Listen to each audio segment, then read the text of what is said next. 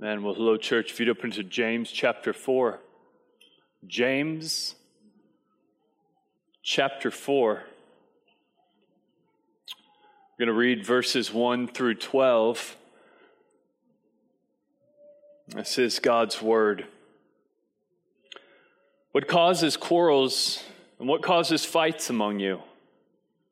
Is it not this, that your passions are at war within you? You desire and do not have, so you murder. You covet and cannot obtain, so you fight and you quarrel. You do not have because you do not ask. You ask and you do not receive because you ask wrongly to spend it on your passions. You adulterous people. Do you not know that your friendship with the world is enmity with God? Therefore, whoever wishes to be a friend of the world makes himself an enemy of God. Or do you suppose, to no purpose, that the Scripture says, He yearns jealously over the Spirit that He has made to dwell in us, but He gives more grace. Therefore it says, God opposes the proud, but gives grace to the humble. Submit yourselves, therefore, to God. Resist the devil, and he will flee from you. Draw near to God, and He will draw near to you. Cleanse your hands, you sinners, and purify your hearts, you double-minded. Be wretched, and mourn and weep. Let your laughter be turned to mourning and your joy to gloom. Humble yourself before the Lord, and He will exalt you. Do not speak evil against one another, brothers. The one who speaks against a brother or judges his brother speaks evil against the law and judges the law. But if you judge the law, you are not a doer of the law, but a judge. And there is only one lawgiver and judge, He who is able to save and to destroy. But who are you to judge your neighbor? And so, Father, the only lawgiver and judge, the one who saves and destroys, we come to you. You have spoken, you have given us this word. And Lord, we need help in our marriages. We need to be equipped to deal with conflict and to make peace and to reconcile. And so, Lord, would you equip us now? And would you change us through your word so that we would be doers of these things and not hearers only? We pray it in Jesus' name for His glory. Amen. We start today, week 8 of this series on the glory of marriage, and I'd love to spend 3 or 4 weeks on this topic. We're going to spend just one. We're going to talk about conflict resolution and biblical peacemaking in marriage. I never ask couples, do you have conflict in marriage?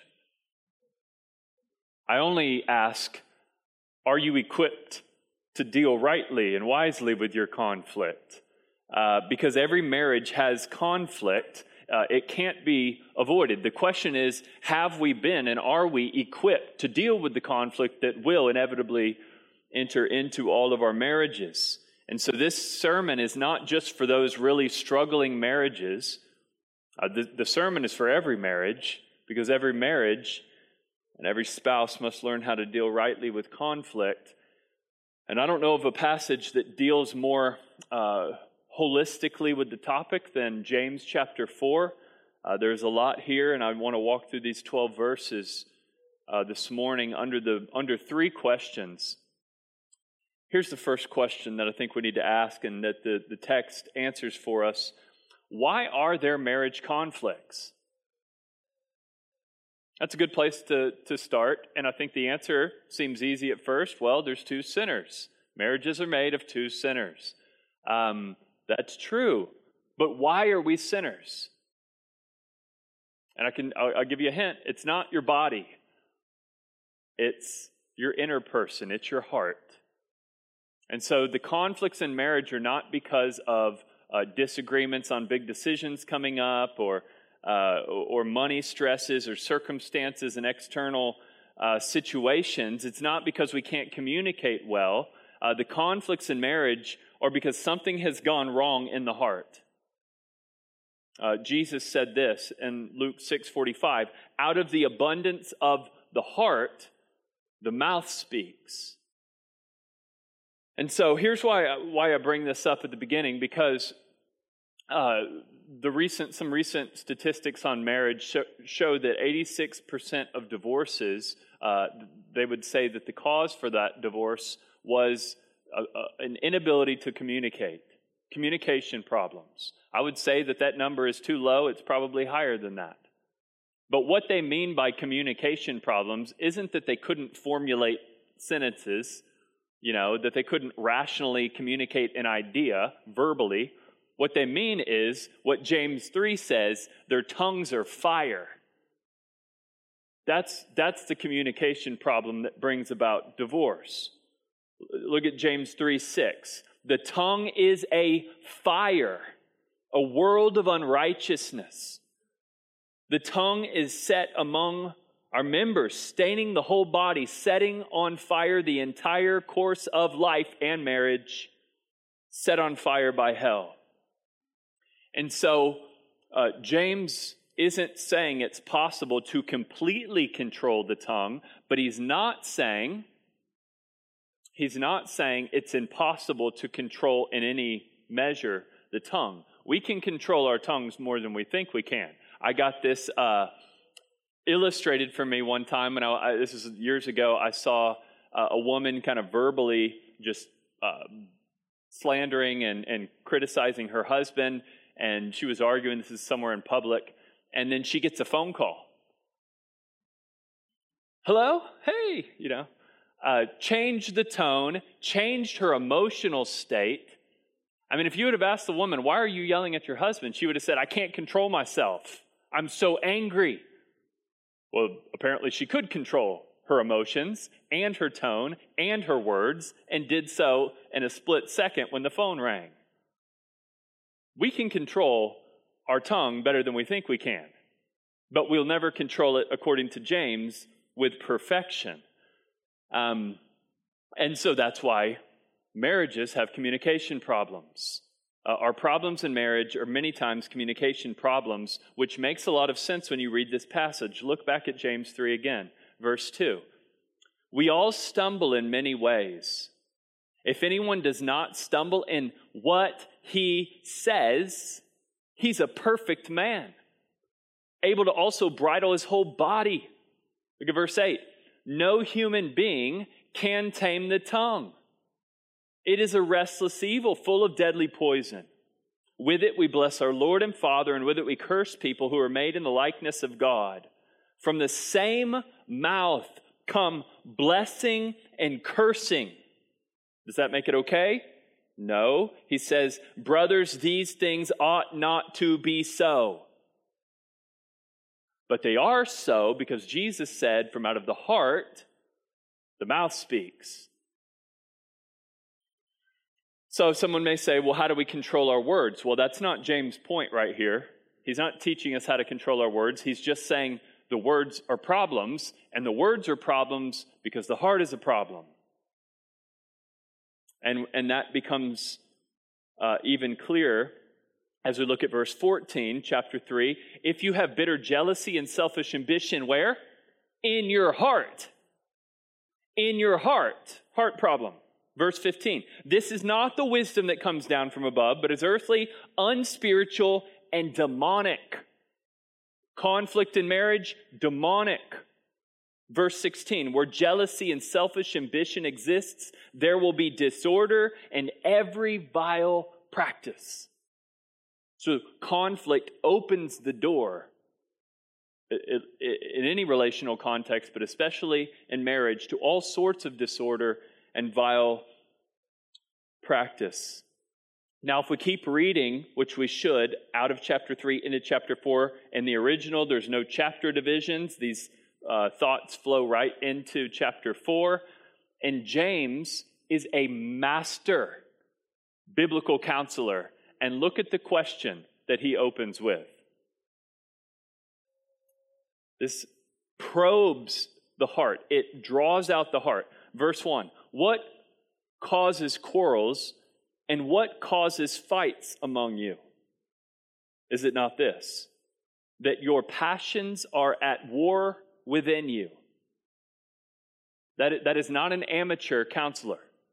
That is a master counselor who understands the human heart and understands the importance of good questions. The first time I received probably the best question that anyone ever asked me, that pierced me at the heart at the deepest level, was my counselor. I've shared this many times, but me and Priscilla, 8 years into marriage, ran into a really big marriage issue. We sought out counsel. So that was 7-8 years ago now that this happened. But that counselor was sitting with me at one point. Priscilla was off somewhere else. I'm sitting alone with this counselor at their house at the dinner table. And he says this, "John Mark, what do you want so bad that you're willing to sin to get it?" And he had to ask that a few times before I really saw how deep that question went. What do you want so bad that you are willing to sin against the Lord, against your spouse, to get what you want? James understands that to deal with marriage problems, we don't need atheistic Freudian psychology built off faulty anthropologies and understandings of the human.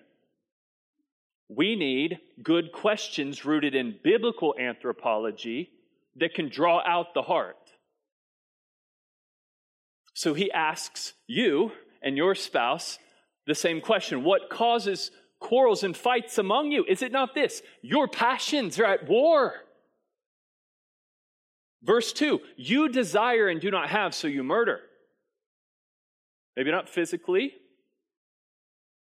verbally, from the heart with thoughts. A lot more murder happening in marriages than we'd like to admit at the heart level. You desire and do not have, so you murder. You covet and cannot obtain, so you fight and quarrel. I am convinced that many, maybe most marriage problems are a result of the inability to see ourselves rightly. We cannot see ourselves rightly. I said last week, most marriage problems are because we don't center God. But the flip side of that is not only that we don't center God, but we center ourselves as God. Those are two sides of the same problem. And we don't even see that we're doing this because we like to Christianize our motives. So here's how this sounds. And here's what we tell ourselves. Well, I'm upset at my husband because he's not the spiritual leader I want him to be, that God wants him to be. I'm upset at my wife because she doesn't submit to me as God tells her that she should submit to me. I'm upset at my spouse because they don't handle money or entertainment or responsibilities as God would want them to. I'm upset at my spouse because of who they are. They aren't who God wants them to be and who they should be. Therefore, I'm mad at them. Now, that sounds very spiritual and Christian because we brought God into it. And we say, well, God's my motive. I'm just wanting for them what God wants for them. But here's what we're really saying. I'm willing to sin against God in my anger toward my spouse because my spouse isn't godly enough. Doesn't sound as spiritual. Because they're not godly enough, I'll become ungodly because they're not godly. See how non-spiritual that sounds at that point? It sounds like self-deception is what it sounds like to me. And so back to that question that the counselor asked me, John Mark, what do you want so bad that you're willing to sin to get it? And I couldn't escape that question. I couldn't do what Adam did in the garden. It's the wife that you gave me. I had to just let it expose my own heart. Because that counselor was asking me what James is asking us, which is really what God is asking us. What causes you to fight in your marriage? Is it not your passions at war with one another? You want, he wants, she wants, and they're just the wants and desires are warring. And again, the self-deception works practically like this. You ask a man or a woman, what's the problem in your marriage? And they very smoothly, very sophisticated ways, blame shift, point to the other person, but it'll sound like this. Well, I know I have problems, but they don't do this. They do this. They keep doing this. So look, the most carnal, wicked, God-hating person is happy to say, I have problems. I'm not saying I'm perfect. But blame 95% of it on the other person. Anybody is willing to do that. The person who thinks once my spouse gets fixed, most of my problems in marriage will go away is either very deceived or naive, but they're not right. They're not right. Let's take, for example, someone with multiple marriages, and I'm talking many multiple marriages. Let's say the first marriage. Get married, high hopes, things start going bad. For whatever reason, they divorce. After a period of time, they find another spouse. Things are going good, high hopes, things start going bad, they divorce. And this repeats multiple times. I actually talked to a man once who was on his 5th marriage, and he said to me, I said to him, I said, 5 marriages, wow, why? And he said, I can't find a good one, meaning the spouse. And I didn't say this, probably should have, but I thought, what's the one common denominator in every one of your failed marriages? It's you. It's amazing how we miss this. And I know, guys, look, who doesn't want a perfect spouse?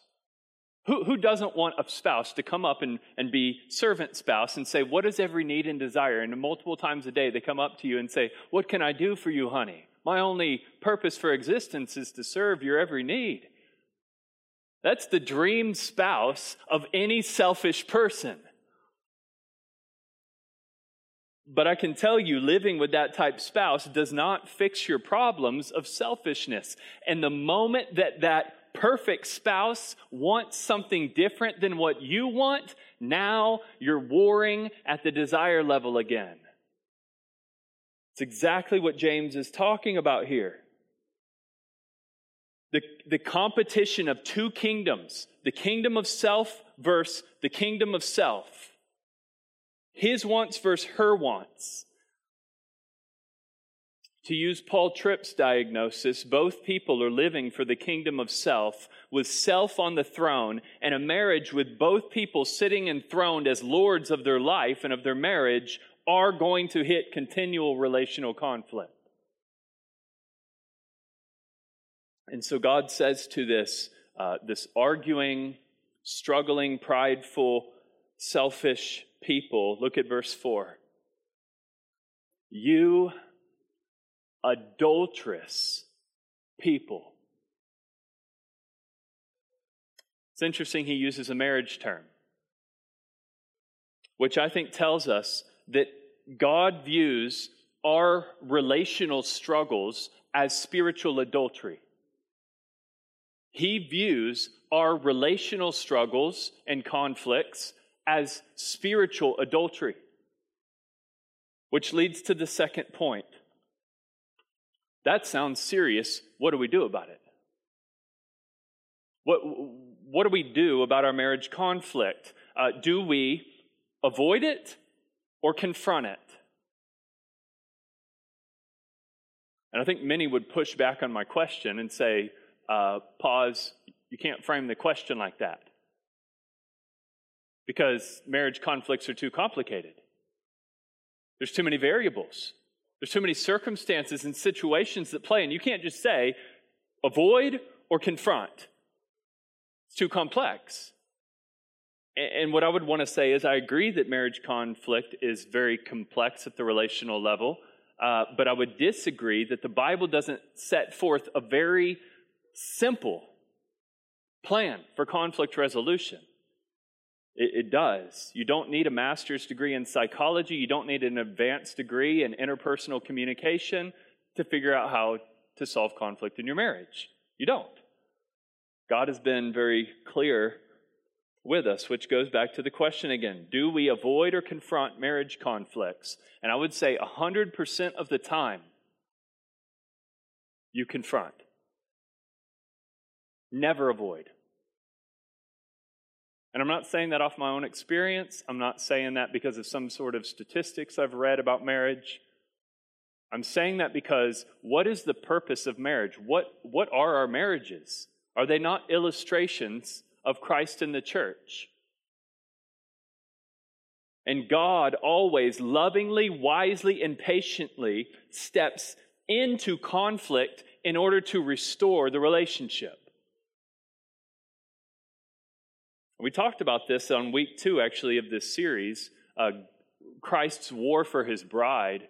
This is the practical part of that bigger theme. And I said in that sermon that the whole Bible is about marriage. You see on page 1 a marriage. You see on the very last page of the Bible, marriage. The whole plot line of the Bible is marriage.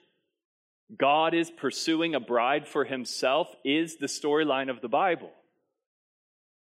And he's winning her heart. He's pursuing her. He's freeing her from her enemies. He's entering into conflict to reconcile her to himself. And lest we think that's one-sided and the bride isn't doing anything, we know Revelation 12, verse 11 says that she loved, or the church loved unto death. Loved the groom, loved Christ unto death. So she's willing to remain faithful to her covenant, to her husband, to go to the death. This is illustrated in martyrs. Martyrs of the church illustrate how far the bride is willing to go to remain faithful to the groom. What I'm saying is, it's not just Christ pursuing the bride, it's the bride pursuing and entering into conflict to remain faithful to Christ. It's both people fighting, even in the midst of conflict, to keep the marriage together. Which means we can't do this, guys. We can't say, I don't like conflict. We just avoid that in our marriage because it stresses us out. It doesn't ever produce anything good. We just don't do that. You can't say that. Because Christian marriages are to reflect Christ in the church. And Christian marriages see conflict, listen, as opportunities to love one another. Christian marriages they view conflict that comes into our marriages as God-ordained opportunities to love one another. Conflict in marriage is a God-ordained opportunity to not just love each other, but to see the grace of God coming down from God into the worst moments of our marriage. It's an opportunity. And I get this from verse 5. Do you suppose it is to no purpose that the Scripture says he yearns jealously over the Spirit that he made to dwell in us? The word Spirit there is pneuma. Everybody recognizes that. There's no debate on the word there. It's pneuma. But the ESV, the KJV, and the NIV translate pneuma as lowercase spirit. The New American, the NASB, the New King James, the LSB, the HCS translate pneuma, capital, uppercase spirit. And you say, well, which one is it? How do we figure this out? Context. The context gives us what spirit is being talked about here. And I would side with Erasmus, Calvin, even Scofield. Many commentators talk about this being the Holy Spirit.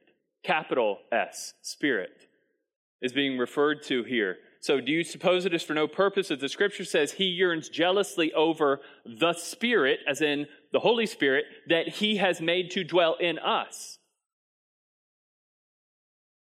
And I get that meaning because of what immediately follows verse 5 when it says this, he gives more grace.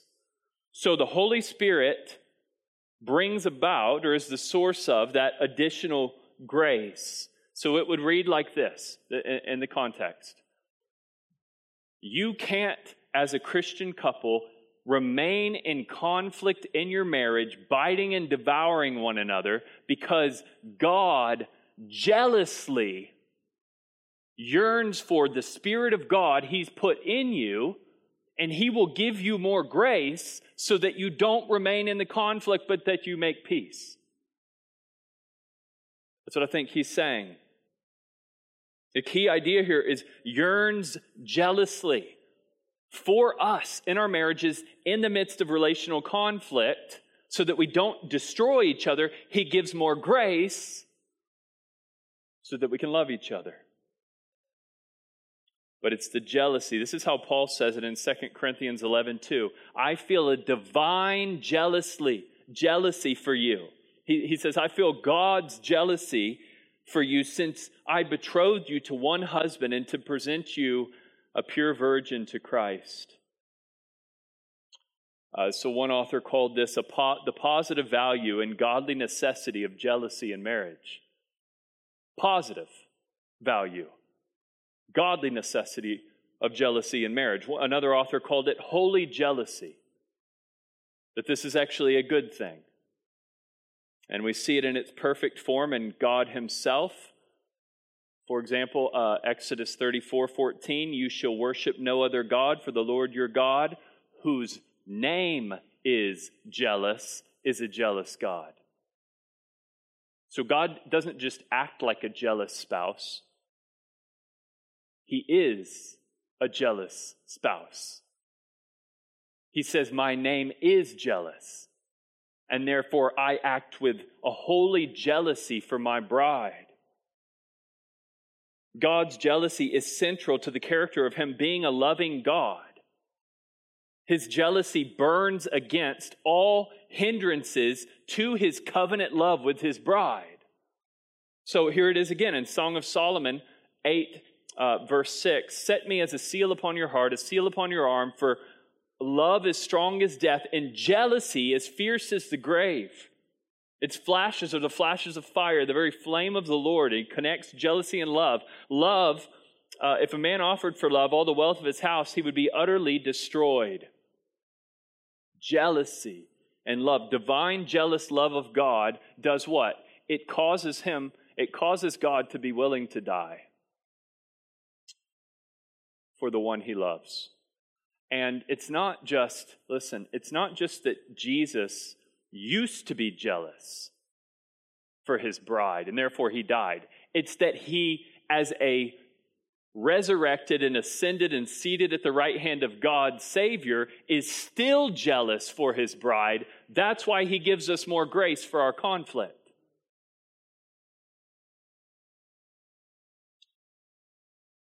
Ed Welch really put it a lot simpler than I just did. He said it this way. God's jealousy means there will be more grace for you. God's jealousy means there will be more grace for you, which it's really our greatest need in our conflicts in marriage. A jealous God for our holiness and purity who would give us more grace to handle and reconcile those conflicts. And all this leads to the third and final thing, the practical part of this. How do we reconcile a relationship? What does it look like to receive this grace from God, and then when it hits the ground, when it enters our heart, when it gets in us, that grace gets in us, what does it practically look like? And I see four things right here in the rest of this passage in James 4, and it starts with this: you bow.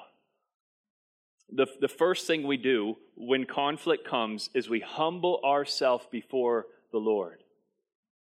We humble ourselves before the Lord. That's what receiving more grace practically looks like. Look at verse 6. God opposes the proud, but does what? Gives grace to the humble. He gives what to the humble? He gives grace to the humble. So our first thing we need to do when we run into conflict, if we want to get more grace, humble ourselves. It says in verse 7, submit yourself therefore to God. Verse 8, draw near to God and he will draw near to you. Verse 10, humble yourself before the Lord and he will exalt you. What does it look like to humble ourselves before God? Because many people would say that they are doing that. The question is, are they doing what this passage says? Are they submitting to God in obedience? Are you drawing near to him in his word, in prayer? Submitting your wants and desires to his, submitting your will to his will. Are you doing that? Now here's where it gets interesting. What's the flip side of that, of submitting to God? I would argue it's resisting the devil. That's what it says here. Verse 7, resist the devil. Resist the devil. I think those are two sides of the same coin, because he's in between submitting to God, drawing near to God, humbling yourself before God. He says, resist the devil. As if they're two sides of the same coin. As if when you're submitting to God, you're at the same time resisting the devil. Which sounds really similar to another verse that is relevant. Ephesians 4:26 that says this, do not let the sun go down on your anger, and give no opportunity to the devil. Don't let the sun go down on your anger and give no opportunity to the devil. Do you realize that undealt with anger can actually open the door in your life and marriage to the devil? But if you want to welcome Satan right into your home, just avoid dealing with conflict in your marriage. If you want demonic hindrance in your marriage, keep telling yourself, they're wrong, they're the problem, not me. And guys, many Christians, what do? We say, man, we guard our home from the devil. We don't watch these shows. We don't listen to this music. They don't go to these schools. We're all about guarding our kids from evil. We're all about keeping them from the devil, not realizing that our undealt with conflicts could be opening the door to the devil more than any other thing we could expose our children to. I mean, as parents, we would lay down our lives to protect our kids from perverse offenders, from vile criminals. But the scripture says if you don't deal with your conflict, you're welcoming him in your home. I got this illustration when I was a youth minister for a few years before I was a pastor. And there was a lot of broken homes that I would go and minister to the youth. And you say, why were they broken? Was it because their parents let them listen to bad music? Was it because they went to bad schools? Well, those things probably did not help at all. But I would argue that the primary reason those were broken homes is because they had to constantly listen to their mother and father mistreat one another. See a connection here? Ephesians 4:26, do not let the sun go down in your anger. Do not give an opportunity to the devil. Which I don't think, sun go down in your anger, I don't think that literally means you're in sin if the sun goes down and it gets dark before you fix your conflict. Like, oh man, if we would have dealt with this 10 minutes ago, the sun came down earlier than I realized. I don't think that's what it means. I think this is an ancient proverb that applies to relationships to basically say reconcile immediately. Don't take time waiting for the other person to pursue you. You pursue them. Deal with it right now. And let's say there's a stubborn person here who goes, well, what happens if I don't? Well, here's what happens. Bitterness. Bitterness is what naturally happens in the heart of someone who lets the sun go down on their anger. Bitterness is the bad heart fruit produced by someone who doesn't make peace. Bitterness is probably the hardest problem I've ever tried to help a married couple through. And I've tried to help married couples through some really bad stuff. Bitterness is probably the worst. And bitterness is formed. You say, well, how does that even happen? Well, bitterness is formed when you over and over and over again ignore dealing with conflict, ignore forgiving, ignore making peace, ignore reconciling. So you get offended at them for something, and then you push it down. And then you push it down, and then it happens again, and you push it down, and you push it down. And what you're actually doing is not pushing something down, you're storing it up. You're storing up anger in your heart. That's literally what bitterness is. It's anger stored up over time. And so here's how you practically know if you've become bitter at your spouse. 95% of the time, you're fine. They're like, we're not bitter, we're good. 95% of the time, we're fine. Yeah, but what happens when they do that one thing that angers you? And it's a really small thing, but you treat it as this mountain of offense. So a really small offense becomes a mountain of offense because you aren't just talking about that little issue anymore. You're talking about this mountain of undealt with anger that little thing gets tied to. That's what bitterness is. And this is why we must look at number 2 here. And I'll hit these ones quicker. You must come clean. Verse 8. Cleanse your hands, you sinners. Purify your hearts, you double-minded. Be wretched, mourn and weep. Let your laughter be turned to mourning and your joy to gloom. Weep over your unreconciled relationship. Weep and mourn over the conflicts in your marriage. Why? Because they're not what they should be. It shouldn't happen. Weep, mourn. And simultaneously, this is a weird thing for people to get their mind around, weep and mourn over your conflicts, over your brokenness, and blessed are the poor in spirit. Blessed are those who mourn. Blessed are the peacemakers. So we're blessed, we're happy. Why? Because we're given the grace to actually deal with the thing. Because God gives you, as His people, grace to actually do these two things. Confess your sin and repent of your sin. There's no shortcuts in our marriages, guys. There's no way to work around the necessity of continued confession and repentance. And not confession and repentance over something that you did 5 years ago that you already confessed and repented of. Confession and repentance over the thing that you did that day and that you keep doing.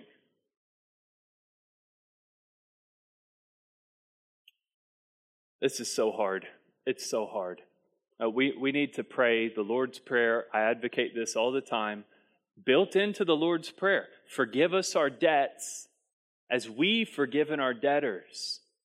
Just pray that every day over your own heart. Pray that God give you a clean heart toward your spouse, a pure heart toward your spouse. Those prayers are not in vain. He will soften your heart and help you to humble yourself before the Lord, which is resisting the devil, and to confess and repent of sin. And then number 3, get wisdom. Chapter 3 mentions wisdom 3 times in the context of conflict and peacemaking. I want to just show us this again. Chapter 3, verse 13. Who is wise and understanding among you? By his good conduct, let him show his works in the meekness of wisdom. If you have bitter jealousy and selfish ambition in your hearts, do not boast and be false to the truth. This is not the wisdom that comes down from above, but is earthly, unspiritual, and demonic. For where jealousy and selfish ambition exist, there will be every sort of disorder and vile practice. But verse 17, but the wisdom from above is first, here's what we need, pure, then peaceable, then gentle, then open to reason, then full of mercy and good fruits, impartial and sincere. That's called wisdom. All of that stuff that would actually make for a marriage where you could deal with conflict. That's why we need wisdom. It's how we understand how to be peaceable, gentle, and open to reason, how we are filled with mercy and good fruits. And I'm advocating that we seek out wisdom rather than a wise counselor. Let me just we talk a lot about counselors and praise the Lord for counselors, but you know what you need more than a biblical counselor? You need wisdom.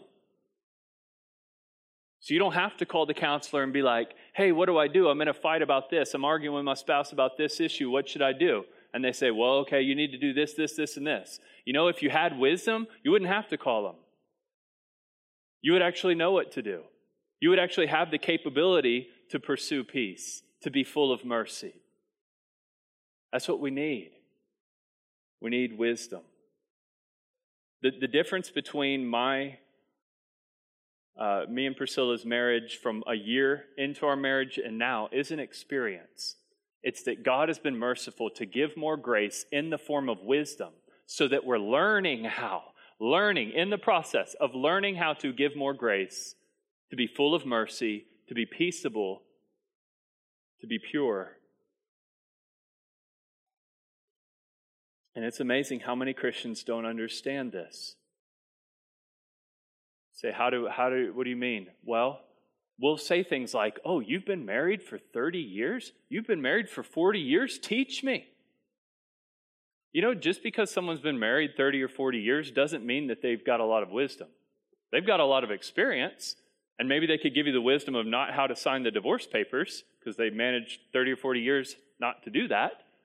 But just because they have a long marriage doesn't mean it's a good marriage. A good marriage is someone who has received wisdom that makes them all of these things that it's saying. Experience doesn't automatically give wisdom. More grace from Christ does. And so I'm talking about a type of wisdom, guys, that isn't this generic caveman wisdom, ooh, touch the burner and it hurts, provoke my spouse and it goes bad. Something you could train an animal to do, an animalistic impulse. I'm not talking about that type practical worldly wisdom. I'm talking about a wisdom coming down from God, specifically equipping us to deal with conflict with our spouse. That's what's being promised to us here. That's what we need. And it says, verse 18, this wisdom would provide a harvest of righteousness is sown in peace by those who make peace. So if you sow peace, sow peace, sow peace, are you going to reap destruction and disorder and problems in your marriage? No. If you sow peace and sow peace and sow peace, you're going to reap a harvest of righteousness. That's what it says. And this leads to the last point. Once we've humbled ourselves before God, confessed and repented of sin, we've sought wisdom, we have to remember the judge isn't us. You are not the judge of your spouse. That's where he goes here. Verse 11, the one who speaks against his brother and judges his brother speaks evil against the law and judges the law. But if you were to judge the law, you're not a doer of the law, but a judge. And listen, verse 12, there is how many? Only one. Only one lawgiver and judge, not you.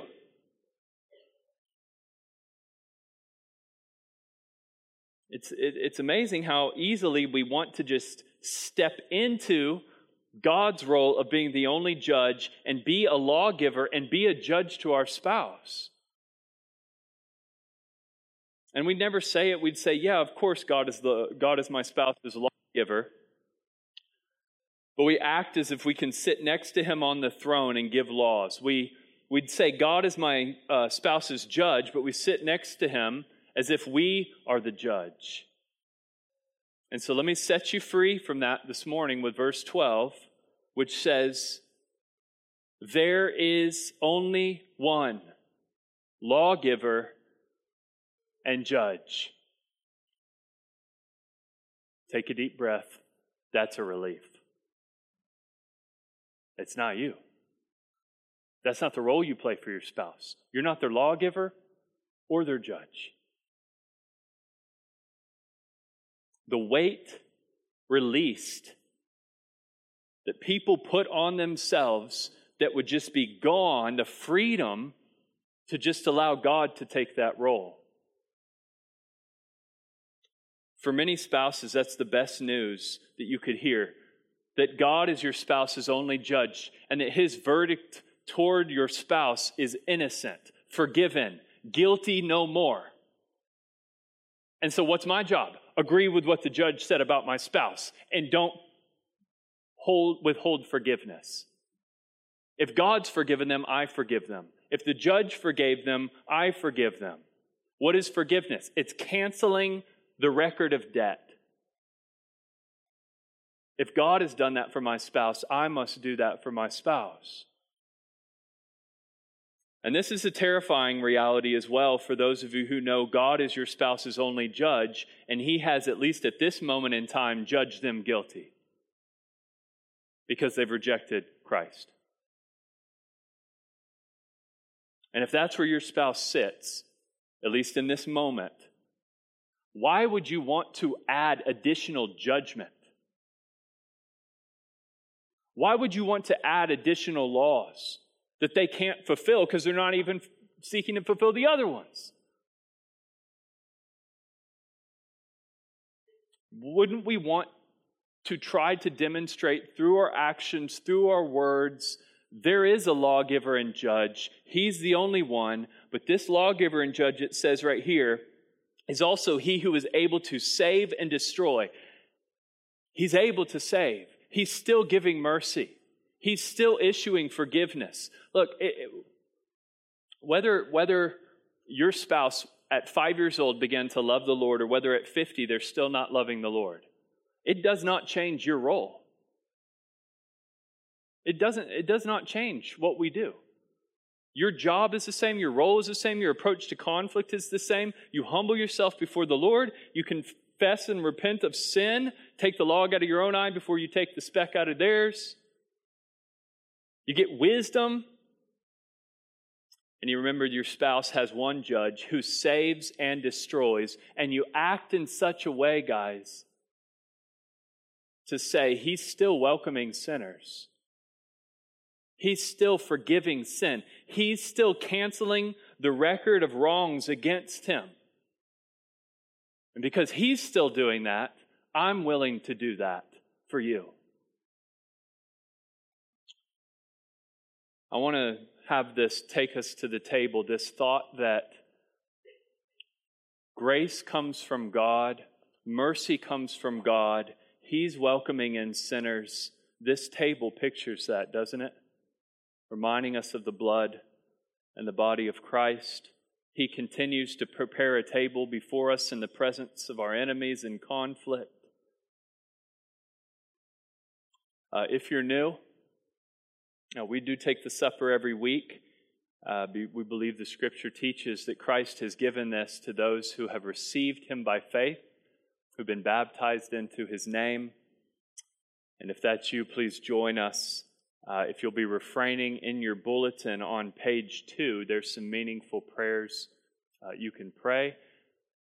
And let me say as well, if you want to talk about Christ, if you want to talk about any matters of salvation, myself, Pastor Kent, will be around after the service. We'd be happy to speak or pray with you about any of these things. Let's prepare our hearts to go to the table. Father, Lord, we thank you for your Son, Jesus Christ, the ultimate peacemaker. He knew how to reconcile a conflict. And he did. And we're happy and we're thankful and we want to imitate him.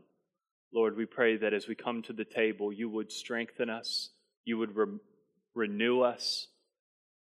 Lord, you would refocus us on our calling as we get up and leave here.